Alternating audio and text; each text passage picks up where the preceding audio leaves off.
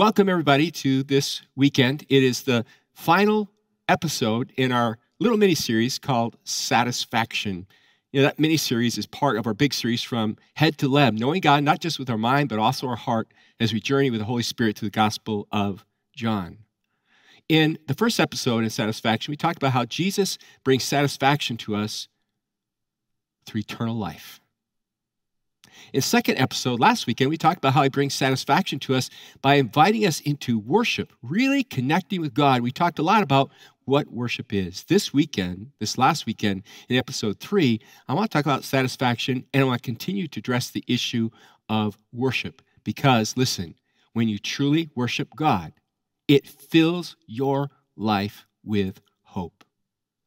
But talking about hope, let's talk for a few minutes about hopelessness. And I want to tell you the story of Martin Pistorius, who grew up in South Africa. He was a healthy, normal kid until age 12. And at age 12, something started happening to his body. It started to shut down all the way to the point where his brain shut down and became totally unconscious in a vegetable state. His parents told him to take him home, that he would soon die. But he kept going and going and going, says his mom. 2 years later, his brain woke up. Even though the rest of his body was paralyzed, even though his heart had kept beating during that whole 2 years and, they kept him breathing, now his mind was fully functioning. The problem was nobody knew because all he could do was open his eyes and stare. And so the doctor said he probably has the intelligence of a 3-month-old.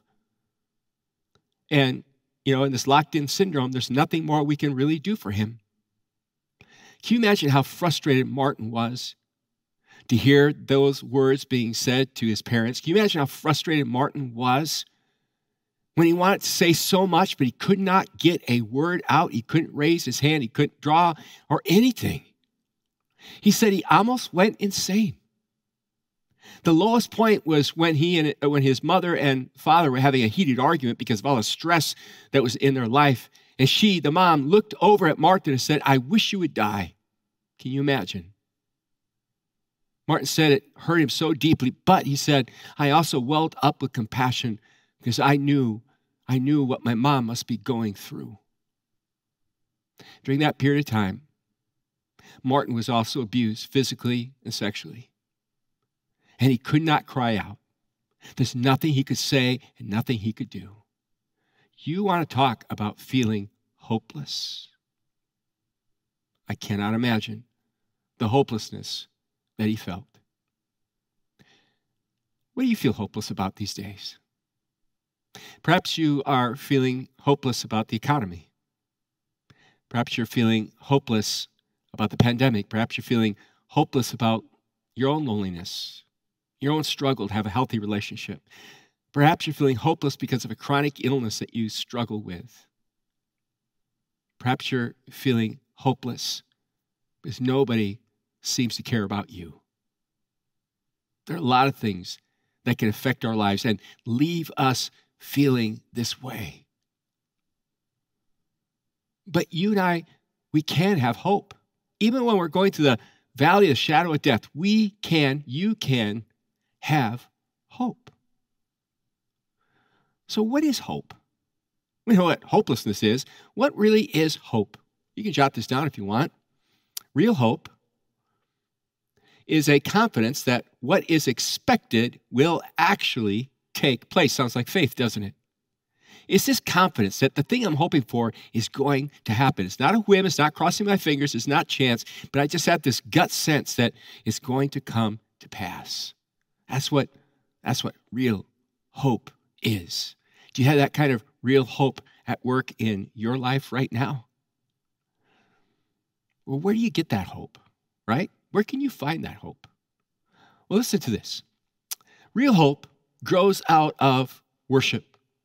As you get closer to God and get a clearer picture of his glory and his grace, you become filled with hope. How can you not become filled with hope? And even if you go through the valley and things don't work out the way you hope they will. You had the hope of his presence with you. For as David said, yea, though I walk the valley of shadow of death, I will fear no evil. Why? Because you are with me. Which begs the question, is that really true? Is it really true that you can experience hope in and through worship? I believe it is. Listen to what I want to say to you next. If you encounter the presence of God in sincere and real worship, it is going to fill your soul in this hopeless world with great hope. What are you hoping for? Maybe you're hoping for this pandemic to be over. I'm with you. Maybe you're hoping to find friendship to overcome your loneliness. Maybe you're hoping for a result that says you're in remission. Maybe you're hoping for better days with nice warm weather. I can guarantee that's coming. Maybe you're hoping that the Vikings will be in the Super Bowl next year. I hope so. Seriously, what is it you're hoping for? In this world that we live in right now, with all the chaos that surrounds us, does God really show up? I want to share with you 3 different stories from Scripture. The last one is the lady that we met at the well, John chapter 4. But the first one was a prophet, and more than likely he was also a priest who served God at times within the temple itself. His name is Isaiah, and the story I want to draw your attention to is found in Isaiah chapter 6, 1 through 8. It's kind of a longer passage, so I'm going to read it, and you're welcome to follow along. Isaiah said, I saw the Lord. He was in the temple. He was sitting on a lofty throne, and the train of his robe filled the temple. Attending him were mighty seraphim, each having 6 wings. With 2 wings they covered their faces, with 2 they covered their feet, and with 2 they flew. They were calling out to each other, Holy, holy, holy is the Lord of heaven's armies. The whole earth is filled with his glory. Their voices shook the temple to its foundations, and the entire building was filled with smoke. Then I said, it's all over, or woe is me in the old King James Version. It's all over. I am doomed. Why? He says, because I am a sinful man. And he gets real specific. He says, I have filthy lips, and I live among a people with filthy lips. Yet I have seen the King, the Lord of heaven's armies. Then one of the seraphim flew to me with a burning coal he had taken from the altar with a pair of tongs. He touched my lips with it and said, see, the coal has touched your lips. Now your guilt is removed and your sins are forgiven. Then I heard the Lord asking, whom should I send as messenger to this people? Who will go for us? I said, here I am. Send me. Wow, what an amazing story. What an amazing experience Isaiah went through there in the temple. He had this vision, this sense of God's powerful and holy presence. He became so aware of his lack of holiness, his need for God. Listen, to find a hope in our worship of God, we also have to see the sin that lies within our hearts. Many years ago, after Marcia and I had first gotten married, I went into a little spare bedroom that we had in the place we were living to really seek God. It wasn't something I just suddenly decided to do, but it had been really pressing on me. So I really committed myself to staying there all night if I needed to. But I wanted to break through. I wanted to have an experience with God. I didn't hear any voices. I saw no vision, no image. However, the room that I was in became intensely bright, brighter than it had ever been. It wasn't a surge in electricity. Something else was going on. And it affected me in lots of ways, from fear to joy, from dread to expectation. I spent my time with God. And when it was over, then I walked out into our hallway, and I felt absolutely assaulted by darkness. I mean, darkness like evil's presence. And what bothered me is that evil presence is there all the time. But most of the time, I'm unaware of it. It is only when I became truly aware of God and His holiness in that experience that I became aware of the evil and the darkness that was around me. And sometimes I worry because we don't spend time with God. We aren't in His presence, so to speak. Then all of a sudden we begin to see the darkness as light. Isaiah talks about that. Back one chapter in Isaiah chapter 5, verse 20, he says, "What sorrow for those who say that evil is good and good is evil, that dark is light and light is dark, that bitter is sweet and sweet is bitter. What sorrow for those who are wise in their own eyes and think themselves so clever." Do you hear what he's saying? He's saying, I feel sorry for people who are confused about darkness and light, who want to call good evil and evil good. That's our world today, isn't it? The truth is whatever you want it to be, which is ridiculous. Unless God is the source of truth and God's word is the truth, we are living in darkness. We are following darkness. I read a story this week of a law that's been passed in Canada. So my prayers go out for all of our Canadian viewers. And the law basically says that biblical morality is a myth. That any teaching that the Bible's definition of normal morality, normal sexuality, any teaching like that, you're breaking the law. You can spend up to 5 years in prison because of that. It's absolutely ridiculous. It's hard to imagine that even happening in North America these days. But see, there's an example of trying to change the truth, trying to make lies truth and truth lies. In a day like we're living in right now, we desperately need hope. As we go through this kind of experience together, we need to cling to the Word of God. We need to believe who God is. And in order to do that, like I said, in order for that to happen in our lives, we've got to be in worship, because worship connects us to God and worship connects us to the truth. And worship allows us to know what that truth is, who God is, so we know what evil is, and so we know what darkness is in this world. Look, to find hope in our worship of God, what's it say we have to do? We must see Him for who He is, in order to see ourselves for who we are, unworthy and sinful. And you might be thinking to yourself, but that doesn't sound very hopeful if I have to look at myself and see what I really like. But you see, there's great hope in all of that. And the hope that Isaiah found was this beautiful hope of God's grace and His forgiveness. That's the beauty of it. When I see the ugliness in my life, God comes to me and says, I want to take that away for you. And while, the seraphim takes the coal from the altar and touches Isaiah's lips and says, you are forgiven and clean, God touches our lives with the blood of His Son from a different kind of altar. And He declares us forgiven and clean and perfect. Do you know the power of forgiveness?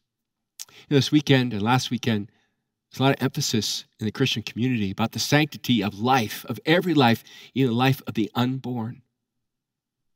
And there's a gracious lady who's part of Wooddale Church that wants to share her story, how she went through tremendous pain and guilt and shame, but was touched by God's grace and experienced His forgiveness. Watch this.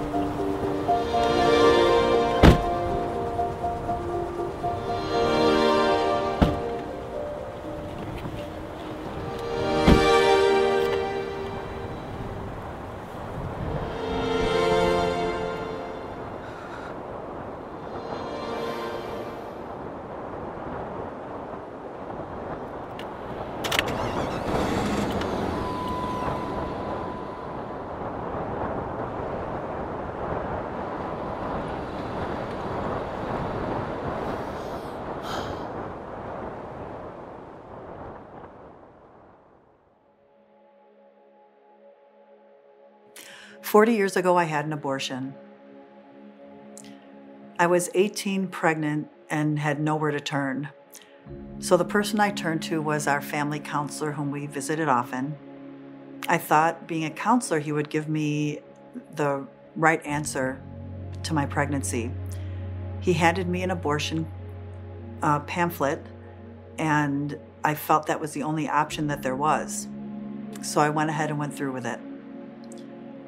What I didn't know was that I would have a lifelong pain, guilt, and shame that I would have to deal with.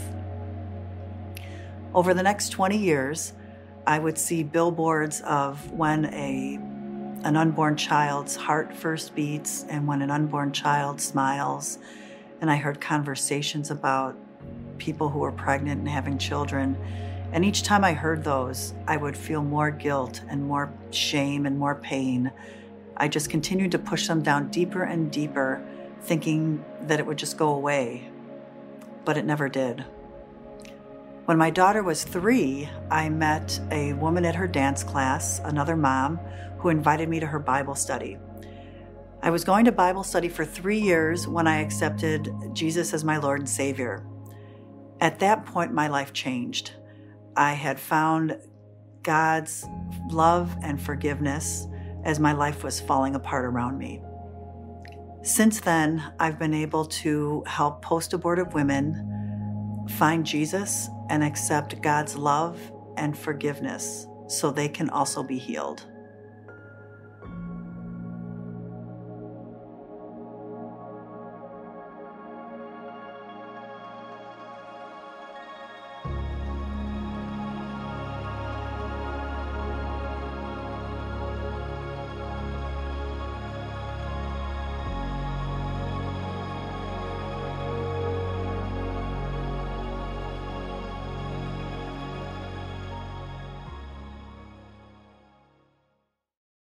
Isn't that a powerful story of how God works? He wants to do that for all of us. He wants to do that for you. He wants to do that for me. He wants us to take that hope and that message to those who are around us. If you look at this passage of Scripture that we just spent some time in, you'll find a pattern. Let me just identify it for you. First of all, you have to have a right vision of God. Isaiah had a right vision of God, and Nina had a right vision of God. Secondly, that moves you as you see God for who he is and who you are. It moves you to confession. And number 3, it's giving God my sin, turning it over to him. His forgiveness floods my heart. It's just there waiting. I've got to ask for it. But here's what I love, this last one, and then it leads to obedience. Isaiah said, I know you need somebody to go preach a hard message. I'll do it. I'll go, God. Nina said, I know people need to know about the love and forgiveness of God, especially women who've been through an abortion. And I want to go in obedience and let them know. And she's let all of us know. And so I hope that if this is an area in your life where you have a past, especially ladies, but men too, but you ladies and you're struggling, I hope you know that there's a God who's waiting for you with mercy and forgiveness. If we can help you some way, we want to do that. All right, that's Isaiah, okay? Let's now look at another character in the New Testament. If you'll turn with me to the book of Acts, chapter 7, we encounter a man named Stephen. Stephen was a godly man, a leader in the early church. He was a profound preacher as well. And one day, he preached a message that was certainly Holy Spirit anointed and inspired. And it angered the religious leaders because he was pointing his finger at them and saying, you are guilty of crucifying the Messiah. You are guilty of laying the law on the people as an impossible burden to bear. And he lays out the whole history. Read that sermon in Acts chapter 7. It so infuriated the Sanhedrin, which, by the way, is the same group that condemned Jesus for blasphemy, for claiming to be the Son of God. It so angered them that they dragged Stephen out to stone him. They've had enough. And I want to pick up the narrative with you in Acts 7. It says, but Stephen, full of the Holy Spirit, remember we talked about gazing last weekend, intently looking, gazed steadily into heaven and saw the glory of God. And he saw Jesus standing in the place of honor at God's right hand. And he told them, look, I see the heavens open and the Son of Man standing in the place of honor at God's right hand. That's what pushed these guys over. As they stoned him, Stephen prayed, Lord Jesus, receive my spirit. And he fell to his knees, shouting, Lord, don't charge them with this sin. And with that, he died. That is amazing. And I want you to know the only way Stephen could have done that, cry out and ask God to forgive those who are stoning him, is because he had a worship experience with God. He encountered God, and that freed him to suffer and to suffer boldly with grace and forgiveness. Listen, to find hope in our worship of God, we must practice worship in real time. You say, what do you mean by that? Well, worship isn't something I reserve for Sundays or, for 15 minutes in the morning or 15 minutes in the afternoon. Worship has become a lifestyle. We are to practice with continuance this idea of God's presence, that we are always living in his presence. It didn't matter where Stephen was. He could worship God. He could be in the worst crisis of his life, and he could worship God. He could be in the best moments of his life, and he would worship God. I want to encourage you to learn with me how to practice the presence of God, how to be aware of God so that we're always in kind of a state and a mindset of worship, which means gazing at his presence, being aware of who he is. And what was the benefit of Stephen's worship? The benefit was courage and grace. The courage to die for Christ and the grace, like Jesus on the cross. Father, forgive them, they know not what they do. Stephen's saying the same prayer. Lord Jesus, forgive them for what they're doing. Wow. I mean, could you do that? Honestly, could you do that? I don't know if I could unless I truly had a vision of God and was deeply aware of his holiness and his presence. To put it this way, worshiping God in a moment gives us courage to face our darkest valleys and grace to forgive our worst enemies. I pray that for you, and I pray that for me.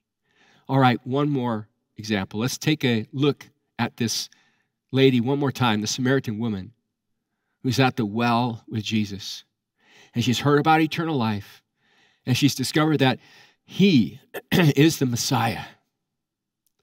Now she has a choice.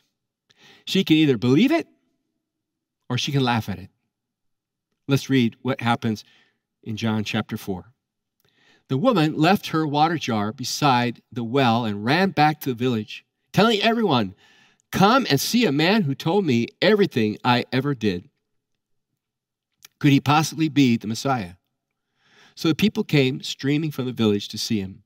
Many Samaritans from the village believed in Jesus because the woman had said, he told me everything I ever did.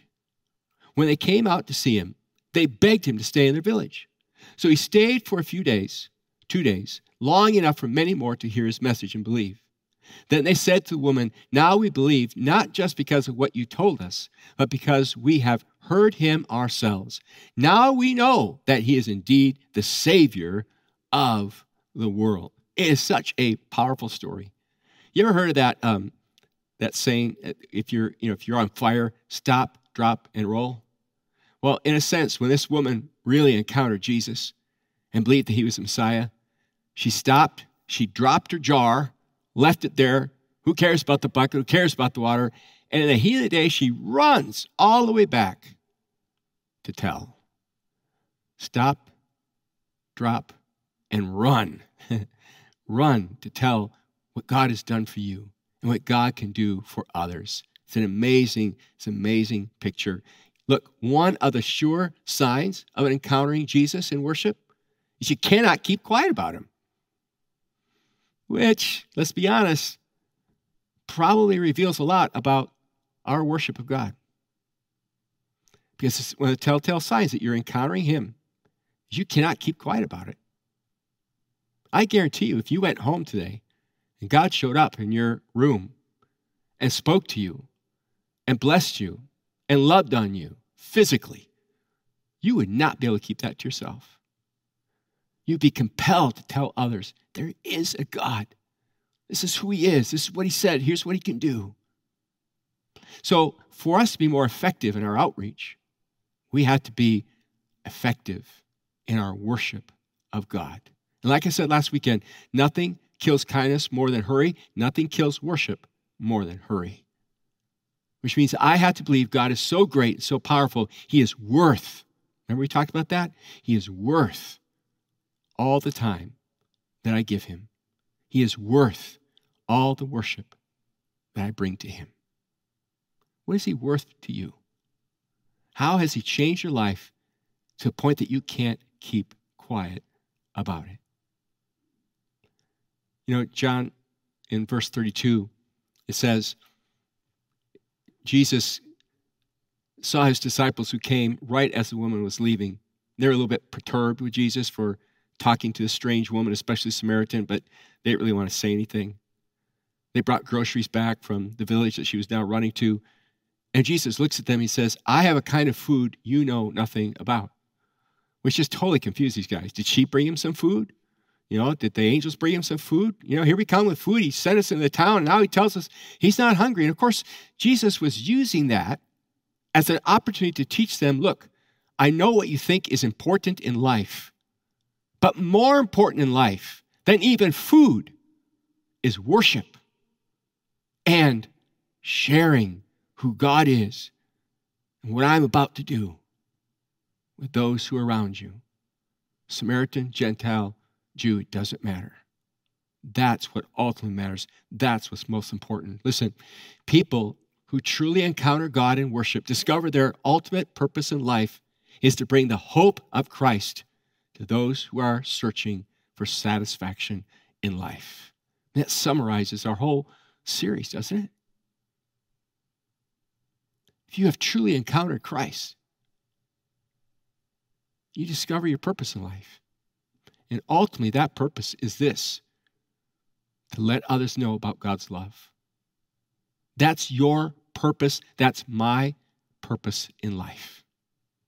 No matter what we do for our vocation is just there to give us an opportunity to make known who God is and what he's done. Jesus said, look, the harvest is plentiful. There's all kinds of people that God's working on. They're ready to be harvested. Go be a harvester. Go make the truth known to them because of what I've done for you. And it's worship that stokes that passion and stokes that desire in our lives. How about you?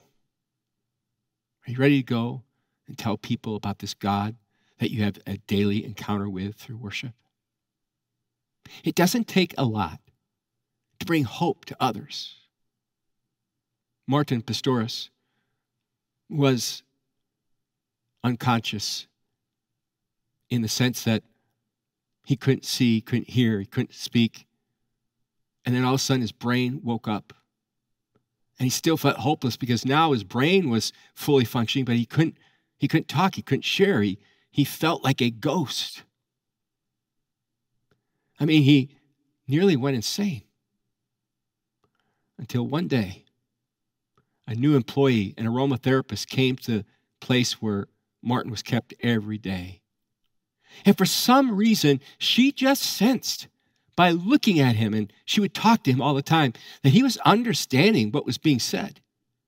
And so she compelled the parents and the doctors to send him to some special tests where they're able to find out by your eyes and its movement ever so little, whether you're conscious or not, whether you can communicate or not. Make a long story short, the specialist took a look at him, administered the test, and became convinced Martin is fully conscious. He can communicate. And they taught him to use a computer software program, using his eyes and letters, creating words, and the conversation began. Not only did the conversation begin, but he started getting some feeling back to where he could now actually move his torso and move his hands. And you know what? He also finished his degree in college. And he started his own business. And listen to this. He got married. And they said he would never have children. They're now raising, he and Joni, their son Sebastian. I listened to him give his testimony. He was sitting in a wheelchair, unable to talk, but using the computer. And it is very powerful. And one of the things that just moved my heart was how he acknowledged it was just a few people, a handful of people who, in their minds, probably didn't think they were doing much for him, that began to build hope. The aromatherapist who insisted they have him tested. A man who walked by, he said one day when he was in his lowest moments, a stranger walked by the car because his dad had run in to get something. And the man stopped and looked at Martin and smiled at him. Martin said it was life-changing. Martin says, I'll never forget the first time somebody called me a man. Not just a blob of humanity, but an actual person. And when his wife, who happened to meet him through his sister in a chat, when his wife was interested in him and wanted to know more about him, and he went all the way to London to meet her, and one thing led to another, and they got married. It's all these little touches of hope that changed his life. He said the greatest thing that changed his life is when he came to Jesus Christ by faith in that state where nobody knew he was really able to communicate. When he was conscious of everything around him, he said it did not lead him toward anger toward God ever. He said it actually led him to God. And he said, and the only way I knew how, because I was not raised in a Christian home, and the only way I knew how, I surrendered myself to God's will. And he said, that's when I found peace and lost that sense of insanity. I hope you know how much God loves you. I hope you know that he is with you. I hope you will find in him your ultimate satisfaction. Father, we thank you so much for the hope that you have given us through Jesus. God, I pray, help us to grow in our hope as we spend more and more time in worship of you. And God, give us the kind of hope you gave that Samaritan woman who said, who ran to her village and told everybody about you. God, I pray, let us so encounter you that we do the same thing. Unashamedly, peacefully, joyfully, talk about our relationship with you. And I hope that brings. In Christ's name we pray. Amen. Wow, what a beautiful message from Pastor Dale about God's hope and restoration. But if we're honest, we need God's hope. We need God's restoration, especially when hard things happen in life. Nina's story was so moving. And I wonder if maybe there was a difficult situation that has come to the surface while you listened today. If that's the case and we could help you, we would love to do just that. And we can know that we can help you by you sending an email to the address that's right there on the screen, pastoral.care@wooddale.org. I know, and I can speak as a pastor myself, this is why I'm in it. I want to help people with the tough things of life. So please send an email today. And just for future, if you want care or prayer on a regular Monday through Friday, we have a pastor that's on call each day on the Eden Prairie campus, Monday through Friday. So please just come in and we would love to talk and pray with you. If you're watching live and online right now and you want prayer, we have prayer partners that are standing by. You would just need to click the prayer button right there on the screen and you will be prayed for today. But until then, may we all seek God's hope and restoration and be thankful that we can have it.